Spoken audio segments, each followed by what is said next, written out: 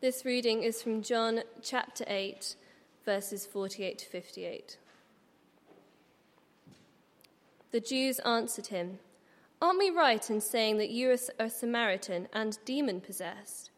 "I am not possessed by a demon," said Jesus, "but I honor my Father, and you dishonor me. I am not seeking glory for myself, but there is one who seeks it, and he is the judge. Very truly I tell you, whoever obeys my word will never see death." At this they exclaimed, "Now we know that you are demon-possessed. Abraham died, and so did the prophets, yet you say that whoever obeys your word will never taste death.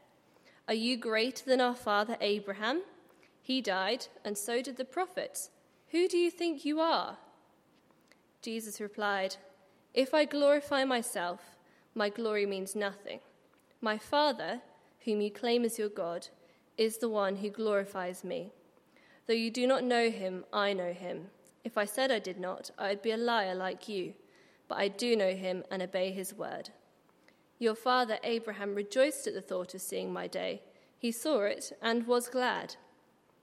"You are not yet 50 years old," they said to him, "and you've seen Abraham." "Very truly I tell you," Jesus answered, "before Abraham was born, I am."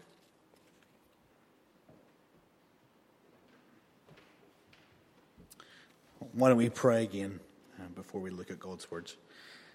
Father, we just pray, God, that what is said tonight, God, that the feeble words, God, that we speak, God, might be used for your eternal glory and your eternal purposes. In the name of your Son, Jesus Christ. Amen. Amen. We're going to have a little game first this evening. I've got some slides that Toffer is going to kindly put up. Sorry, Toffer, I think I put them in the wrong place. And the game we're going to play is do your best and tell me when you think this product was made.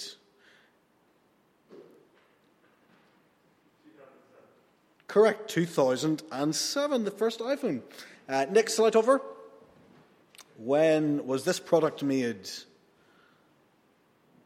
Or when did it first and last set sail? 1912, correct, the Titanic, yep.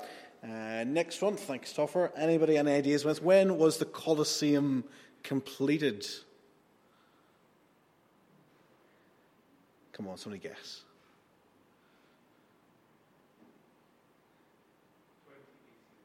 20 BC, not far off. 80 AD, not too far off, Nathan, well done.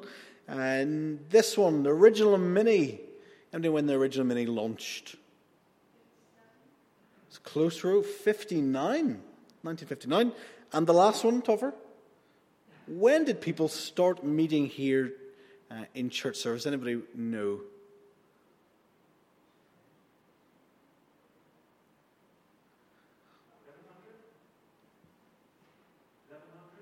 Yep, 12th century, yeah. Well, that's what the little Shelford history page tells me anyway, that people have been really here for a really long time, which I find really exciting. You can turn those off now, Toffer, thank you. I wonder if I put a picture of Jesus up there. I haven't for idolatrous reasons. But when would you say Jesus was made? When would you say that he was born, he was created? And that's the question we're going to be thinking about this evening. When did Jesus come into existence? And just coming off the back of Christmas, we've been thinking a lot about Jesus, which is a good thing. We've been thinking about Jesus being born as a baby in Bethlehem. We've had lots of readings about it in church. Maybe you've been doing a little devotional to get ready for Advent season and Christmas.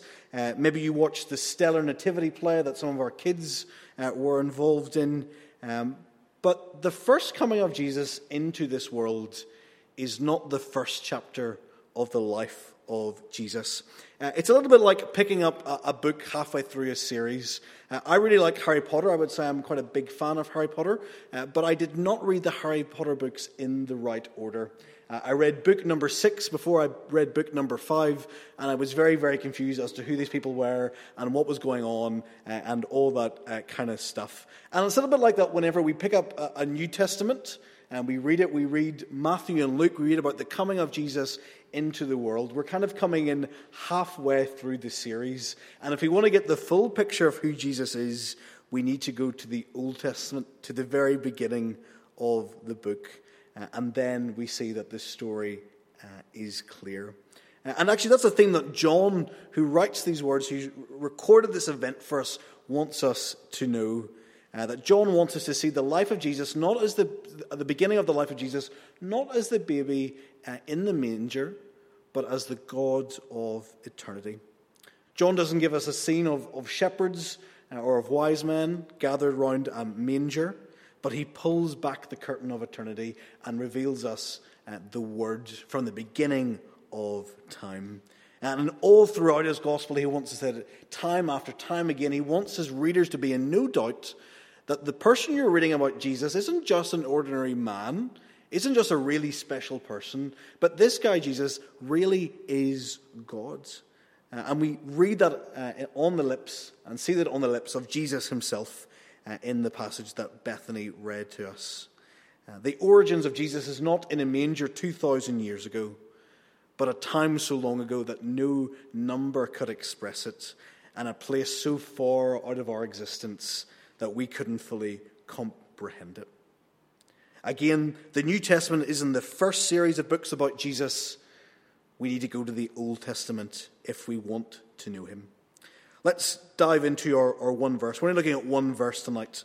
Before Abraham was, I am. The context of that sentence is a little discussion over who Jesus is. You see, the Pharisees have a very low opinion of Jesus, don't they?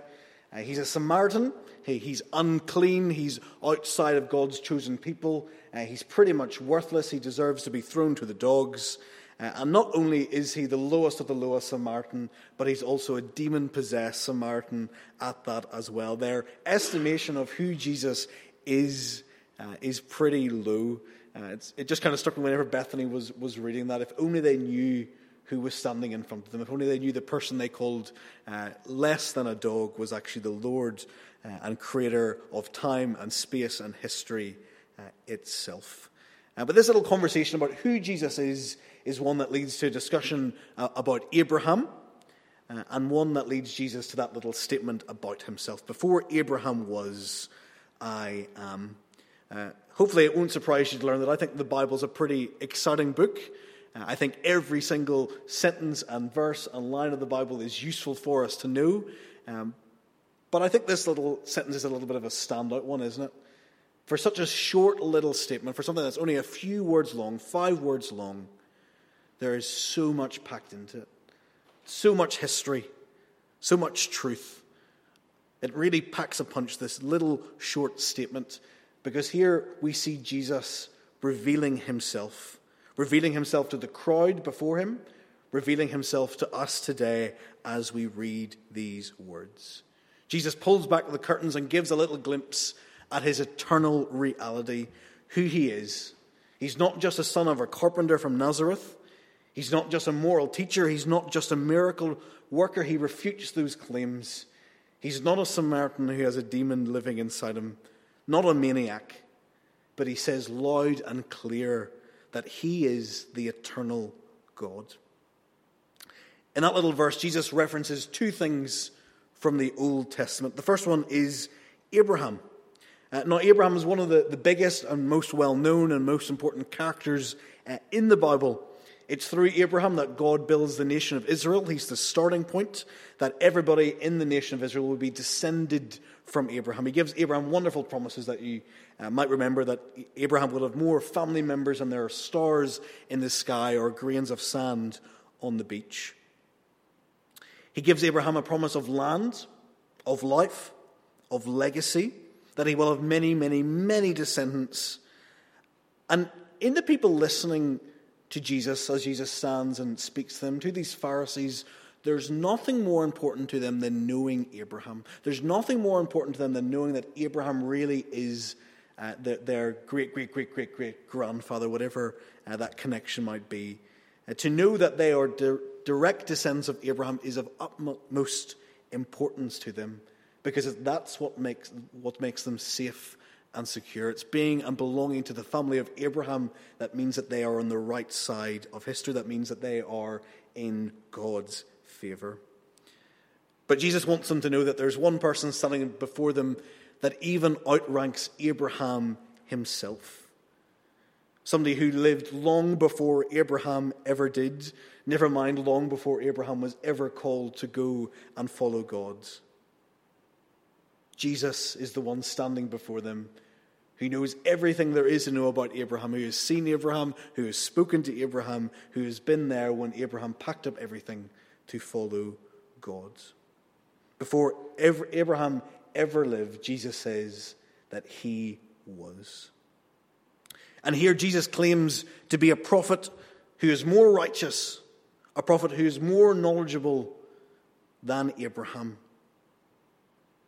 That's enough to raise the blood pressure of this little group. They're probably grinding their teeth. They're probably snarling at Jesus at this point, but he's only halfway through his sentence. By the time we get to the end of it, they'll be ready to do something else. Jesus has more to say. Before Abraham, Jesus says, I am. Now you might think, well, that doesn't really grammatically make sense because it should be before Jesus, I was, shouldn't it? But here we find the second Old Testament reference that Jesus wants to share with us, the name of God himself. Think back to the book of Exodus, whenever Moses comes across that burning bush and God speaks to him, God reveals his name to Abraham as I am. So what Jesus is saying here isn't just a grammatically incorrect statement, but Jesus here is claiming to be God himself. Suddenly Jesus isn't just saying, I'm more important than Abraham. Jesus is saying, I'm the most important person there ever is to meet. I am God himself. And it's clear just the kind of reaction that Jesus gets from this, isn't it? Just how explosive these words that Jesus says are, because the religious Pharisees are really wound up now. They go and they grab some stones and they go to kill him. They want to stone him for blaspheming, for claiming to be God when he's not. But Jesus isn't lying.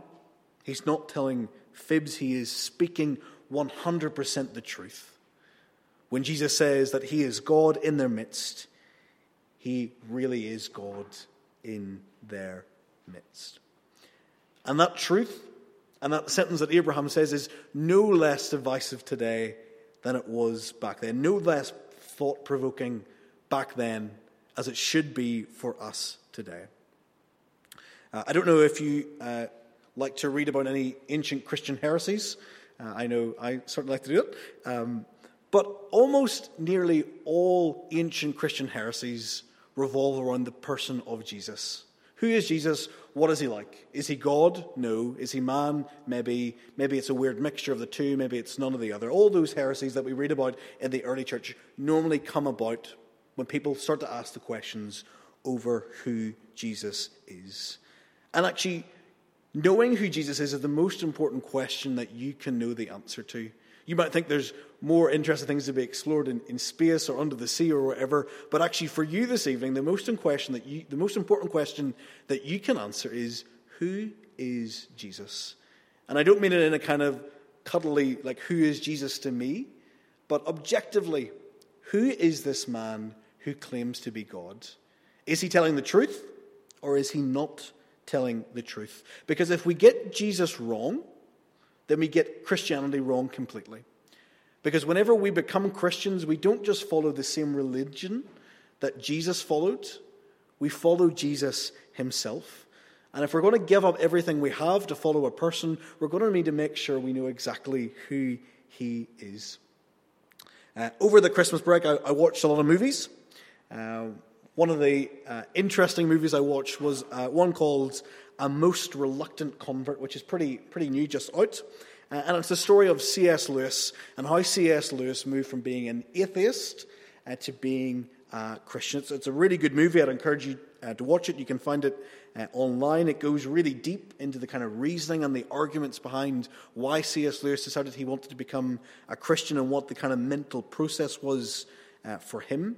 But one of the most compelling parts of the movie, and one of the most compelling parts for C.S. Lewis, is an argument his friend gives to him that Jesus doesn't offer a pick-and-mix religion.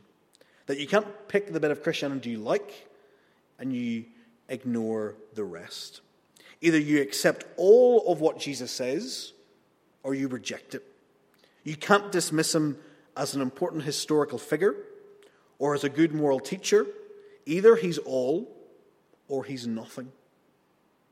Either he's the Lord of the universe, God himself, who holds this world together, the God who made Abraham, who talked to Abraham, the God who spoke to Moses from that bush that was burning, the God who sent instructions to Moses to rescue his people from oppression. Either Jesus is all those things, or he's nothing. Either he's infinitely important, or he's of no importance of all. The option to pick which aspects of Jesus we like, what parts of Jesus we want to hear, is not an option for us. Jesus says, either you take me as God and Lord of everything, or you don't take me at all. That's the kind of black and white we see. Then we even see that in our passage, don't we? The Pharisees' black and white decision rejecting Jesus. The Jews, again in John chapter 8, from their reaction, reject Jesus. But for us, Jesus is the cornerstone. He's the foundation of our faith. That person of Jesus is both God and yet also fully man. It is of extreme importance that we know here this evening that whenever God planned to save the world, he didn't send an angel. He didn't send another created being. He didn't send a kind of Superman to save humanity. But he came himself. It's important and vital for us to remember that when we read the Old Testament, we don't read about the solo adventures of God the Father, who works and moves through people like Abraham and Moses. And then when we get to the New Testament, God the Father gets a sidekick called Jesus who joins in. But that all of the Bible, every story we read, is God working in Trinity together, loving, acting, and redeeming mankind. Now, being the second day of the new year, I feel that I have to have a reference to New Year's and New Year's resolution. I'm not sure if anybody's made some. I'll be interested to hear if anybody's made any interesting New Year's resolutions. I wonder, has anybody broke a New Year's resolution yet?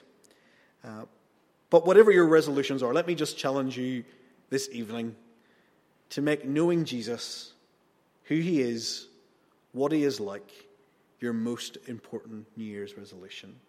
That through the year of 2022, that our main effort as God's people, as a church and as individuals, that we might know God more, we might know who Jesus is more this year than we did last.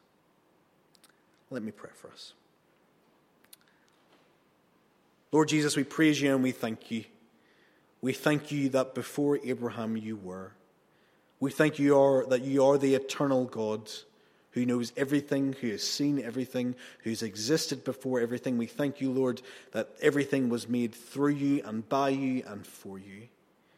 And we just pray, God, that as your word settles in our hearts this evening, as those truths come to rest, we pray, God, that they would grow. We pray, Lord, that we might be encouraged, that as we step into this new year, God may be bringing disappointments and stresses of the last, that we would do it knowing that we don't follow a man, we don't even follow a good man, but we follow God himself, who knows and who shapes all things.